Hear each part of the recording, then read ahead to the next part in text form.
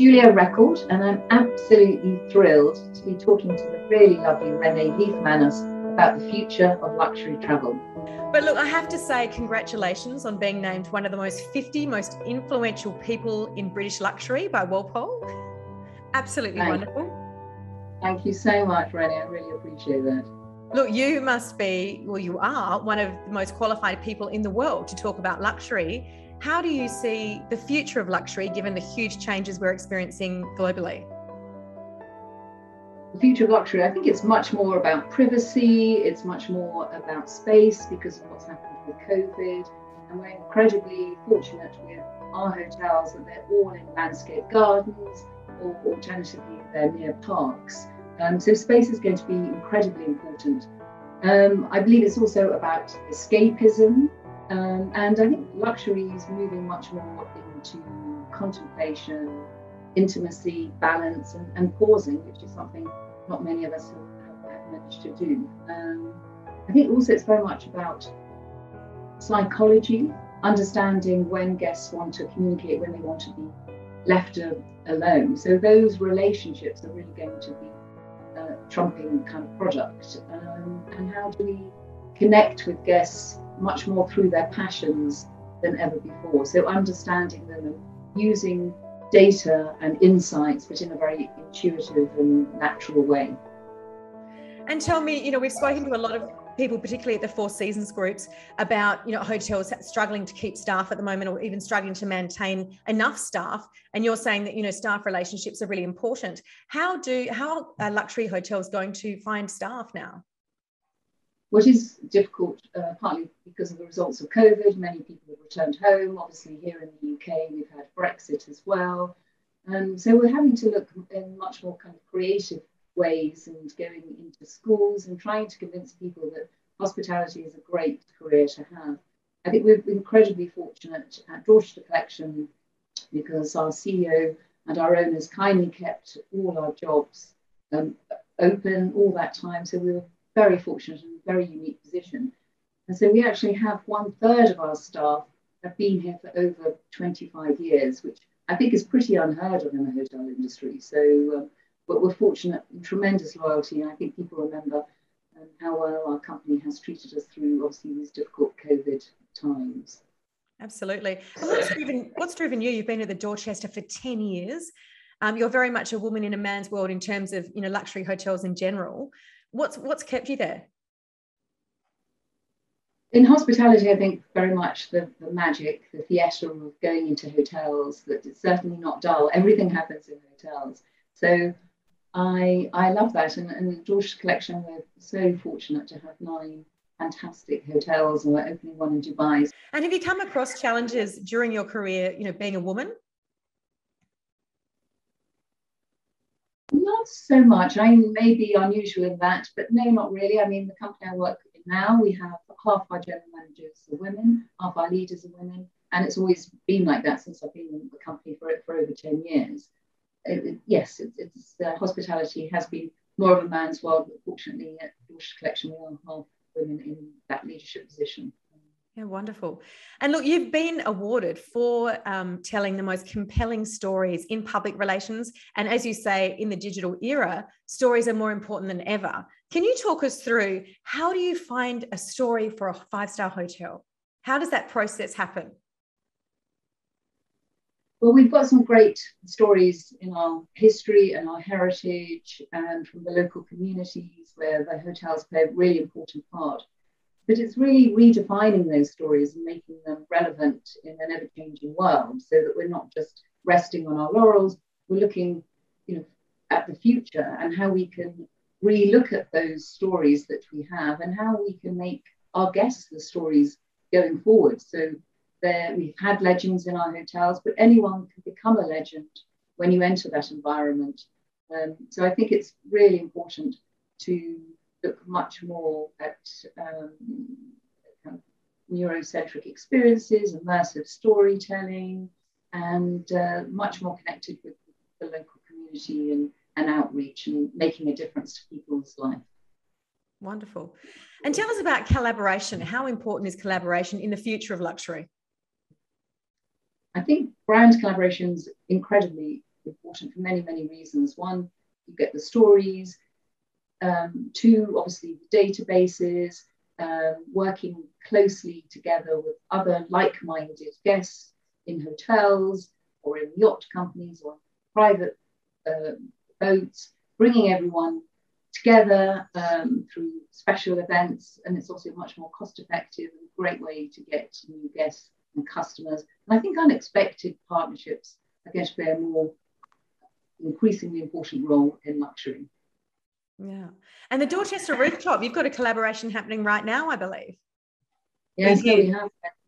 Absolutely. So we've had a series of pop-ups on the rooftop of the Dorchester. It's the first time this space has been opened up, and it's got the most amazing views of Hyde Park. And we've had a bit of a mixed summer in terms of weather here in the UK, but it's been an amazing experience. I have to say, what they've essentially done is they've transformed the Dorchester rooftop, kind of candy striped pink bougainvillea, to make it like the Polo Lounge at the Beverly Hills Hotel. So lots of Instagrammable moments, and it's recreated the Los Angeles power dining, and of course the very famed McCarthy salad that it's known for, and a perfect timing because we're celebrating the 90th anniversary of the Dorchester this year.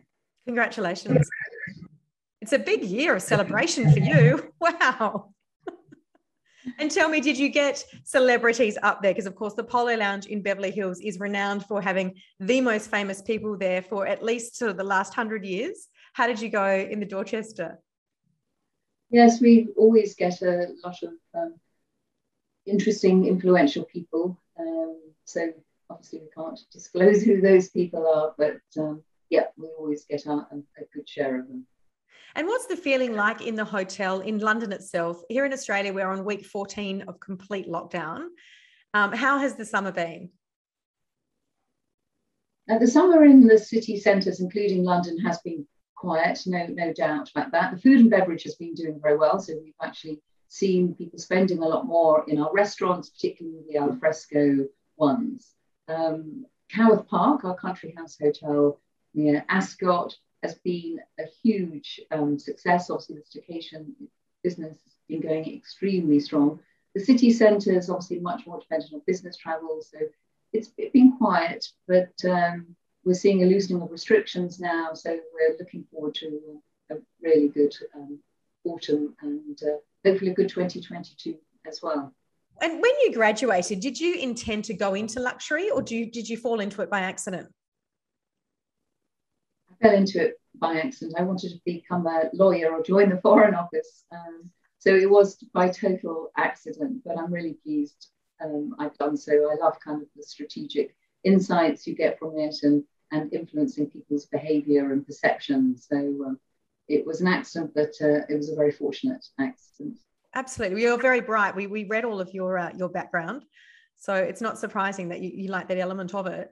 And was it a big decision to move to Hong Kong? I know that was quite a number of years ago now. You headed up global PR for the Shangri-La Group, which at the time was in fact Asia's largest luxury hotel company. Yes, it was a big decision at the time, leaving family, but I knew it would be character building and a kind of a wonderful insight into the juxtaposition of the Chinese and the British cultures. I was there from 2000, so it was just after the 1997 return of Hong Kong to the Chinese. So the cultural fascination part of it was really high up there. And also I enjoyed politics, so learning about politics in Asia and how that impacts how hotels are run and the environment made it very intellectually stimulating too. But I threw myself into it very quickly and loved every moment of it. You were there 5 years, I believe? Yes, just under 5 years, yeah. Yeah. Would you go back and live in Asia? I would consider it, but I'm happy in London too, and I've got elderly parents, so at the moment my priorities are here in London and doing the right thing by family. And as an Australian, I've always found you to be delightfully very English. Well, I drink a lot of Earl Grey tea, that's for sure. If that's what an English person does, at that part I'm very stereotypical. Tell us about Debate Mate. What you volunteer there? Can you explain what that is? Absolutely. Debate Mate is a charity that I've been involved in for the last 5 years or so, and It's a charity that powers social change, and it's really taking children from classroom to boardroom by teaching them debating skills. And of course, debating skills teach self-confidence, teamwork, tolerance, analytical thinking. And we know that communication is the art of leadership. And so I think it's really important to do well by doing good. And this is a charity very near to my heart, empowering social change. How amazing. And they must love having someone there from the Dorchester. That must be very exciting for them too. And what do you do to unwind? Where do you travel? Do you travel in luxury and style? What do you prefer? I like a mixture of everything in life. So I'm actually just back. I've just had a wonderful holiday. The first time I've been out since COVID to Mallorca. I went to Dea, which is the artist community there. So it was good to start traveling again. And I've also just been on a work trip to our hotel in Paris, the Meurice. We have two there. And we've just launched a whole load of artist trails, kind of bespoke, insightful tours of kind of Picasso. We're going to be doing it also for Monet, and then in Italy as well. So it's been great to get involved in how we can look at the Meurice, which has got a long legacy of artists, with Dali having spent every summer there, and Picasso having spent his wedding banquet there. So yeah, we've been looking at how we can really develop that positioning of artists and thinkers at the Meurice Hotel, which is the oldest Parisian palace hotel. Where's been your favourite travel destination and why? I love Beverly Hills and our two hotels there. And I can't wait to get back to some Californian sunshine. So I really adore both those hotels. I mean, the Beverly Hills Hotel is so close to my heart. And many of you may know that the Beverly Hills Hotel was there actually before the town was inaugurated. So it really is the cornerstone of community. And then with the Bel Air Hotel as well, 75 years they're celebrating this year. And they've just got the most amazing exhibition of Marilyn Monroe's pictures at the moment, taken by Bert Stern. So she did her last ever photo shoot at that hotel, and they're currently exhibiting some of those photos there at the moment. Wow. So prior to COVID, how much did you travel? Between once to twice a month, I would say on average. Wow. What a life. What a job. Yeah, it's very, very fortunate. Is there anywhere that you haven't been that you still want to go?